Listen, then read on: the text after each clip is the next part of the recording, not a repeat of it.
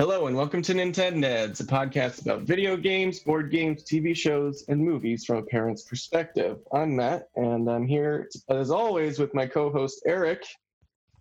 Hi. And we're back. We're back again, forever. We're going to have a new episode tomorrow and the next day. And today we're talking, this is our special COVID-19 episode. Yeah, so I was thinking we should at the start here just kind of, address the big thing in the room here, right? The big issue of the day. I bought a one wheel, and it's going to come. I think it's going to take 2 weeks to come, so it's a little bit hard to wait for it. But okay, and just nobody knows what a one wheel is. Just so you know. People know it's becoming popular. Yeah. So it's a skateboard, essentially, but just one giant wheel in the middle of the board as opposed to any other wheels. So you can work less. So Eric is one of the cheapest people I know, and I struggle to get him to do anything his entire life. Like, let's go to a movie, let's go get something to eat. I don't know. I'm just gonna eat at home. I'll meet you there. I describe it as me being frugal. No, cheap. And then he drops $1,000 for basically rich man's hoverboard. What is it? Yeah, I mean, it's it can do it off-road a little bit and go on grass and trails and stuff like that. So it's a lot more, durable. I got the pint version, which is, only $1,000 as opposed to. So not only did he get it, he got the cheaper version. It's an expensive, cheap version, so. I know. Oh, boy. Well, I think Eric decided he wanted to jump back in, and he kind of pulled me into starting another episode because you wanted to talk about all the fun things you're doing during quarantine. Yeah, obviously, coronavirus quarantine. What a world, what crazy times we're in. Is there any other stereotypical lines you want to say? In these uncertain times. Let's do a commercial. Here we go. Let's do a commercial for coronavirus right now. Sure. So promoting it?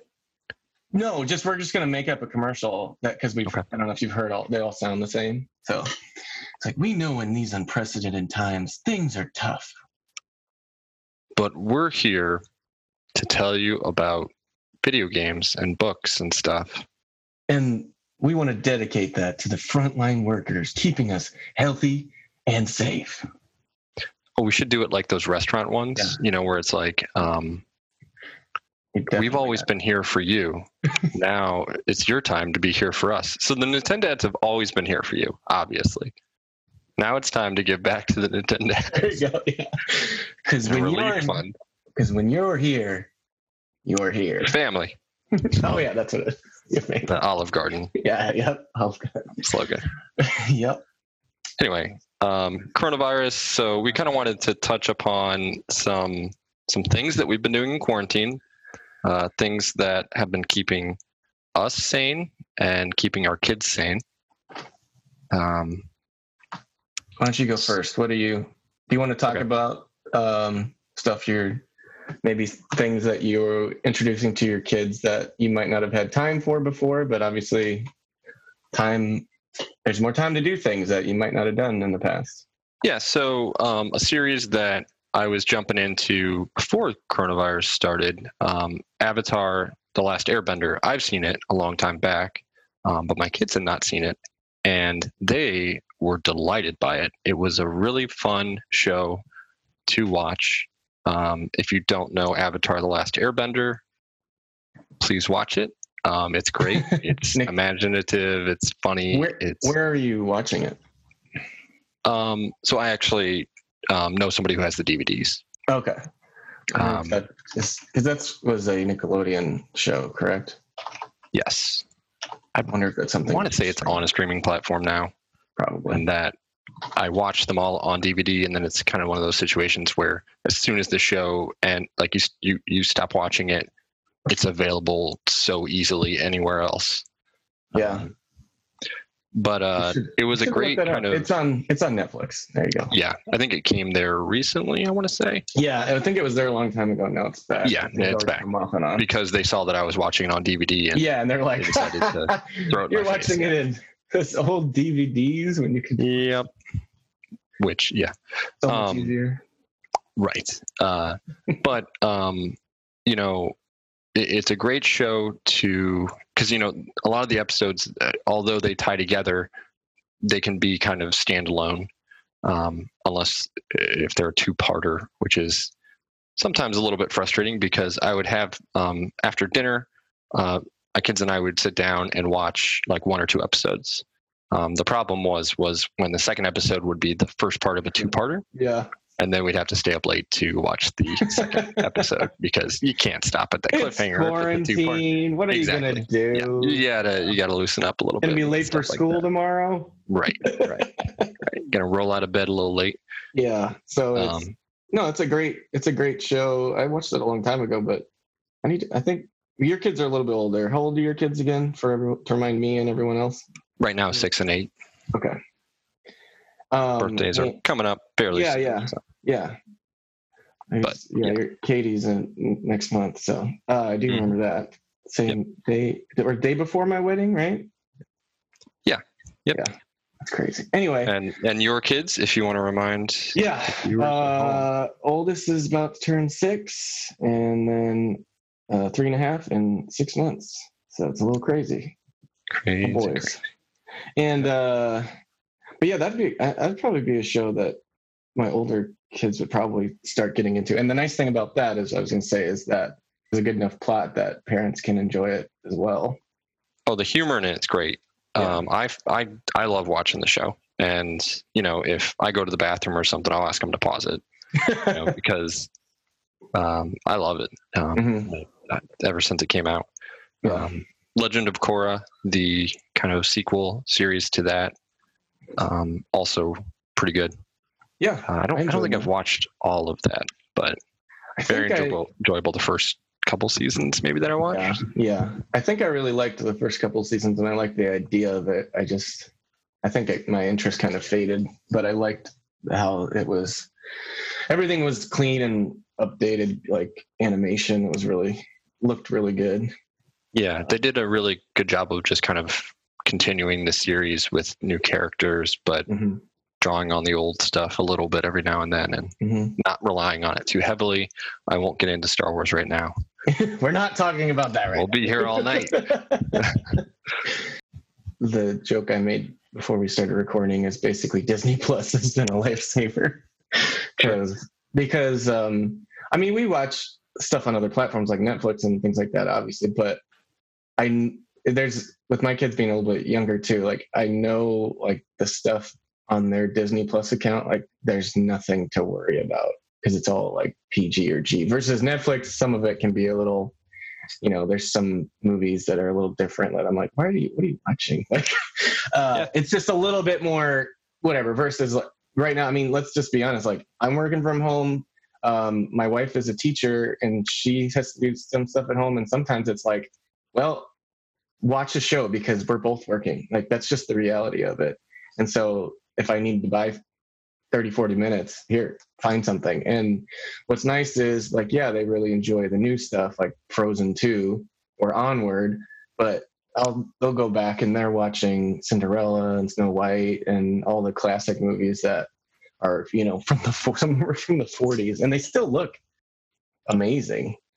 Animation is still like, I'm like, man, I wish they made more movies like this, like animation style. I mean, I enjoy the new movies, but it's like, it would be neat to see that style again from Disney. Well, when you look at like Sleeping Beauty and you think about how early in animation that was and just how pretty all the pieces of it are. I mean, I've watched some documentaries on like how those things were made, like with the multiple layers on glass and things like that. And, they shift the glass at different times. Yeah. They had like different layers. Yeah. It's very stunning. Different background layers and to give like depth and like it was, extremely innovative, I should say. Exactly. Yep. But I have not touched Disney Plus I think we watched Frozen 2 at one point, but honestly, at this point, The Mandalorian is really still the only thing that you've watched together for me. Yeah. Which, do you know when Mandalorian season 2 is coming out? Mandalorian is, it looks like speculation is October 2020. That'd be cool. Hopefully they've already filmed, but they probably haven't because they're announcing casting. So from what I've heard from the movie TV world is it's a little crazy. Like everybody's working from remote, just like everyone else right now. And they have to figure out like, how do we manage a production with all these people? You think about The Mandalorian with all those digital sets, if you just had an actor come in to that studio, you can make the set whatever you want it to be, even remotely. And the director, there's probably something to be said about person-to-person directing and things like that. But he could be on a Zoom call, watching what the viewer is going to be seeing in some ways. From his home computer. Those screens are pretty amazing. I watched the background for that and like how it looked, how it looks fairly realistic in the camera is crazy. Yeah, I have to imagine that's the future of a lot of television, anything with special effects. They're probably going to have that going on. So I haven't watched it yet, so this is great conversation. But I did buy the movie Scoob because you can actually buy it, and my kids really like Scooby Doo, and I heard it's probably fine. Anyway, they'll watch it, but I didn't. I at least they allowed me to buy it, and I was like, all right. I had like $2 coupon on Amazon, so it's like $24 after tax. Versus like, well, if I took them to the movie theater, unless I go on, which I would maybe go on a Tuesday when it's $5 movies or something. But if I take the whole family, I'm going to spend that much anyway. So yeah, I think that's kind of like popcorn and drinks, and so it's like technically you're saving money. And I'm sure that's the price point thought process is people justifying it by saying, well, if I went to the movie theater, it'd be this. And I mean, there's an incentive there for buying, especially. Then you have it and you can watch it again. Not that I don't think that many people really go back and watch things again, especially older. My kids on the other hand, it's true. That's true. So, if they like it at least. Like I guess I haven't bought it yet, but like I thought of like, okay, they'd watch Sonic again, and that'd be a movie that they would watch. Like they do repeat movies. But like the flip side is the movie Trolls came out, and they only allowed you to rent it for $20. Right. There's a lot of those that are out there that are just rentals at the same price as buying for other movies, which is interesting. It would be interesting to know what the difference is. Like, do they just think that, I think the Invisible Man, right? Yes. That was $20 to rent. Do they think that like adults will just kind of justify, well, this is a $20 thing? Do they think that they can really cash in on Trolls because that one's just a rent for $20, right? Yeah. Do they think that like they can get them to rent it a couple times because the kids really enjoyed it, they can watch it with their nephew, their cousins or whatever, and just get people to rent it again? I heard Trolls made maybe 80 million or something just off streaming, which is probably a lot less than they were going to get. For sure, but it's still something, and it's not a huge bomb. No, because of the fact that it's not in theaters. So maybe if you can produce like movie theater quality movies and release them directly, there might be an advantage to that. But and Trolls had that built-in audience of all the fans of the Trolls 1 movie, so exactly, it was kind of a hard comparison case there. But anyway, moving on. What are you playing? Well, so one thing that we've both been playing together, sometimes together, Borderlands 3. That's been fun, right? I've enjoyed it. Yeah, I enjoy it. I'm not like, I think we talked about this off air, but I'm not really like a huge fan of shooters. I think the market is definitely like oversaturated a lot. Yeah. But I do enjoy Borderlands, so that was a fun pickup. And because the game, it doesn't take itself too seriously. Yes. And you can they've refined it more and more as they go along, but you can just jump into it with friends, and they scale the levels appropriately, and it's just a really laid back multiplayer experience. Mm-hmm. And since I think we played 1 and 2 together, so I think so. It's kind of fun to continue it. Yeah. We're recording this. I'm holding my 6-month-old, and so you probably hear him. He just woke up, so he's like halfway mad at me. So it's all right. It's COVID. What are you gonna do? So I've been playing that with you sometimes. Yeah. I went through the single player campaign on Titanfall 2. That was fun. It's a really good mix of kind of typical shooter with, then they start adding in like mech suit elements, which is a big point of the game. But there's really neat, I won't spoil too much, but mechanics that they kind of throw in throughout it, and then kind of it's short enough of a campaign that by the end of it you've gone through so many different mechanics, and it's kind of kept it lively enough that when it's over you're like, oh, that was fun. It had a okay story, and it was fun gameplay, and it was quick, which in our lives is an essential attribute to have in games. Otherwise we'll never see the end of them. Yeah, that looks fun. I have it. I think I got it either free or cheap. And I do need to play that again because it looks fun, because it looks like it's made by Respawn, who also made Star Wars Jedi Fallen Order, which was really fun. And so yeah, it's a good game. They're a good company, and although they did get bought out by Electronic Arts, hopefully we have good things from them in the future. And then another game that I completely played through, I didn't get like a platinum trophy, but I did almost everything in it, is Horizon Zero Dawn, which you also played through. Is that right? Yeah. I didn't do everything like you did, but I did complete the main story. I think we're extremely late on that bandwagon. Yeah, way late. We're like going back and playing. Everybody in the world knows about this game, but it's fine. If you can get it, like it goes on sale for $10 sometimes. It's definitely worth it. It's whatever, even if it's 20. It's a lot of fun. The mechanics are unique and different, and it's like not a prototypical shooter. Like I said, I usually avoid. Yeah, and the expansion, Frozen Wilds, I believe it's called, Frozen something. Is a nice expansion. You don't have to do it, but it just adds on some extra story, and it adds on higher level content. So I read up on that expansion, and I played that before the end of the normal game, because the end of the normal game is a little bit more of an epic conclusion, I would say. I didn't realize that you had to do that, so I was like, I'll get back to it someday. Well, and you don't have to. The game actually can set up the dialogue to address any way you want to do it.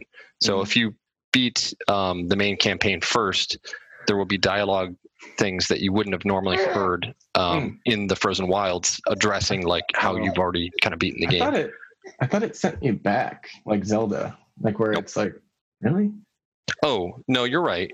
Like where you can jump to before the end game essentially. That's true. And that last mission is still there, and you can go back and do it again whenever you want, but then you can go back and do all the other things that you may have not done, which is what I guess I definitely played Frozen Wilds before, like a couple missions before, because there's some kind of really leading up to the end of the game missions that come up. So anyway, it was a great game, great story, awesome like feel to it, world building, all that kind of stuff.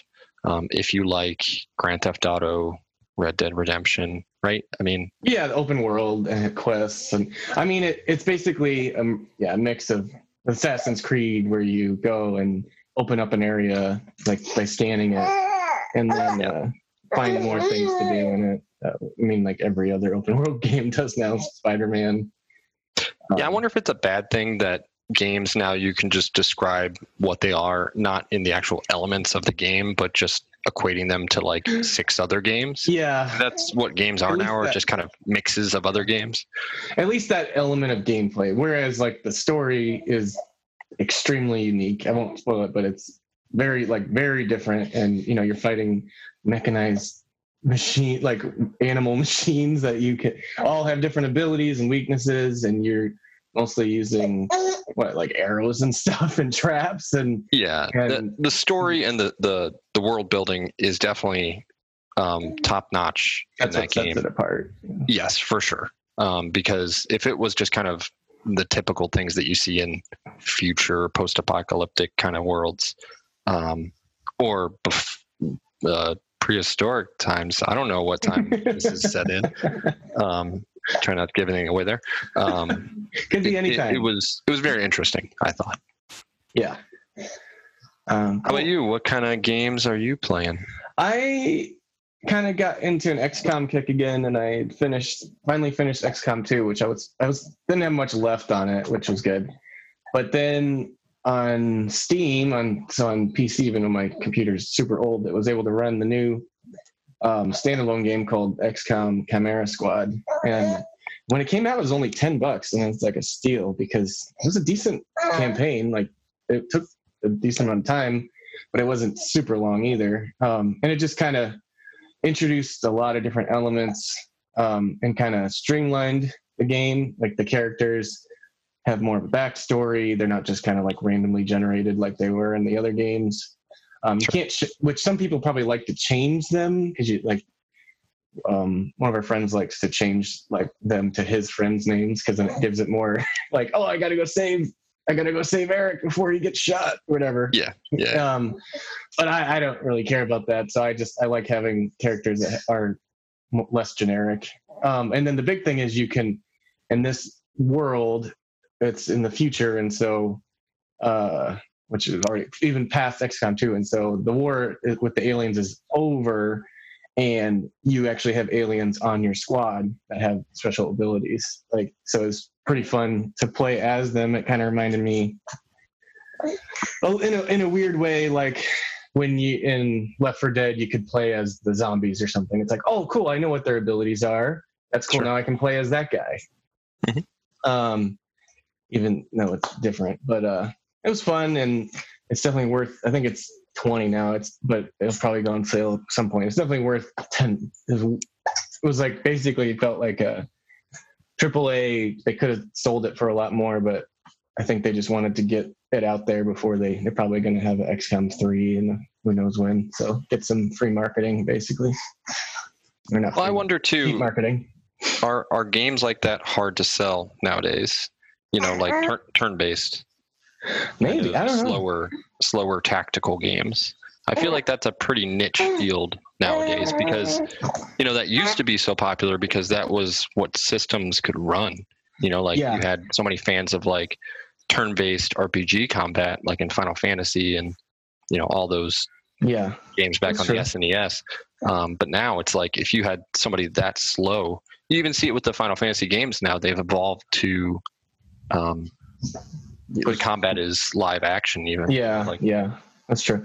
And I like the turn-based just because you can pause it at any point and go do something. And then they did switch it up where in normal XCOM games your whole team goes and then the enemies go, whereas now there's actually a turn order and different people have different powers to manipulate that turn order. So they're like, oh, I need to take out this guy because then if I take him out, then he won't be able to go, and then my guy goes again. And so it's like very tactical, kind of like Dungeons and Dragons initiative, right? Exactly, it is initiative essentially. Yeah. Yep. And you can do things to like get higher initiative or skip somebody or So there's a lot of different ways you can do it. You can even like mind control enemies to have them move somewhere and shoot the guy that was higher up initiative and whatever. And even if you don't take them out, they might be in a better position for the next person to take an action. Yeah, so it's pretty fun. A couple other things I forgot to mention when we were talking about things that we're showing our kids and things like that. I'm reading the Harry Potter books to my kids. We have now read the first and second. And you're reading the new graphic versions, correct? I was for the first and second. The third one I only have a regular copy of, and I don't even know if they have that out yet, like an actual illustrated version of that one. I think that those are just coming out right now. I thought the first like 3 or 4. The first 3, the third one might be out there, and I just. But the library is closed, so. Yes, a little bit difficult to get things, but I have a copy of the third one that I've borrowed, so I'm able to just straight up read it to them. That's cool. And I think that if you go through like the digital library things, and this is pretty much for everybody, I believe that it might be either the publisher or J.K. Rowling, however you say it, herself, made it available so that there's not like a limit. So like it should just be available to download like on a Kindle or other e-readers, and also the audio is free. You know, I know that's the case for at least the first one. Yeah, it might only be the first one, but it's still pretty cool. And yeah, I think they're all free with Amazon Prime, to be honest, too. And I know that was something that, because it writes issues, like you can't necessarily like even if you're a teacher, you can't necessarily like record yourself reading the book and post it on YouTube because of right. And that it's weird, but it kind of makes sense. But then like I heard that the publisher was like, no, do it. Like, it's totally fine. We're not going to pursue people reading our book on YouTube during coronavirus. Right. That would be a low priority. Yeah. And stop reading books, kids. Yeah. Like, people are still going to find it. Like, they're still going to, yeah. Well, and that's interesting that what the audience is for this whole celebrity read Harry Potter, because kids who have not read Harry Potter before aren't going to know who these actors are. They're not going to be like, oh, that's Harry Potter's voice, because maybe they've never actually seen Harry Potter or read Harry Potter. And so it's almost like more of a treat for adults who are fans of the books, but they've probably read Harry Potter, at least the first one, probably many, many times. Mm-hmm. So it's like, some people like to read books like that, once every year or something. So if that's how they want to do it. Yeah. So that's cool too. The first 2 books, Harry Potter and the Sorcerer's Stone and Harry Potter and the Chamber of Secrets, is the American version. They're free with Prime reading. The other ones appear to be on Kindle Unlimited, which is a paid service, but you can get them. But still cool. Like either their first couple are free or you can get them pretty easily right now. So definitely, if you're introducing younger kids to it, it's a perfect time. I have the illustrated first one, and we read it a few times. It's a little bit long because they're only, almost 6 and 3. So like they enjoy more like there's like a Star Wars 5-minute stories. Yes. That's animated, and they kind of enjoy that a little bit better because there's more direct animation and it's a little bit more age appropriate, but it is still pretty cool that they still like Harry Potter. So I've read a few chapters. Yeah. Do you want to talk about your personal project? Sure. So I kind of organized a improv benefit with a bunch of friends of mine who've done improv, and I'm essentially hosting this benefit for a food reservoir. It's part of the Feeding America network. That's the national network, but here in Iowa, this chapter is called HeyCap. And what's cool is normally $1 equals about 5 meals, but because grocery store Hy-Vee is matching, $1 is going to equal about 10 meals. And so we've already almost raised $3,000, and next show is Saturday, May 16th at 7 p.m. on Facebook Live. So I'll have to look for it. Isolation Improv. And hopefully we can get to $5,000. That would be 50,000 meals. And my kid is loud. That's a very worthy cause to contribute to. A lot of people are hurting right now with food and getting by with unemployment. Oh, it's insane. Like the lines you see of people think, oh, that's the lines to get tested for COVID. Oh, nope, that's the line for the food bank, because there's so many people out of work or underworked, and they just, people were making it was hard for a lot of people to get by before this. In this area, there was 53,000 people food insecure, going to bed hungry a lot of nights. And now that's only going to be multiplied. So if you can, think about donating. That includes you, Eric. Yeah. And what are the Nintendads doing to give back? What kind of percentage of our profits are we? Oh, all of our profits are going to the fundraiser. All 50 cents, you say? All right. Well, that's it for the Nintendads coronavirus edition. Maybe we'll have another one soon. What do you think? If we're still around. Oh, jeez. It's dark. Yeah. Yeah. I think we could get some real quick episodes in here coming up. And everybody stay safe, healthy. And stay home when and if you can.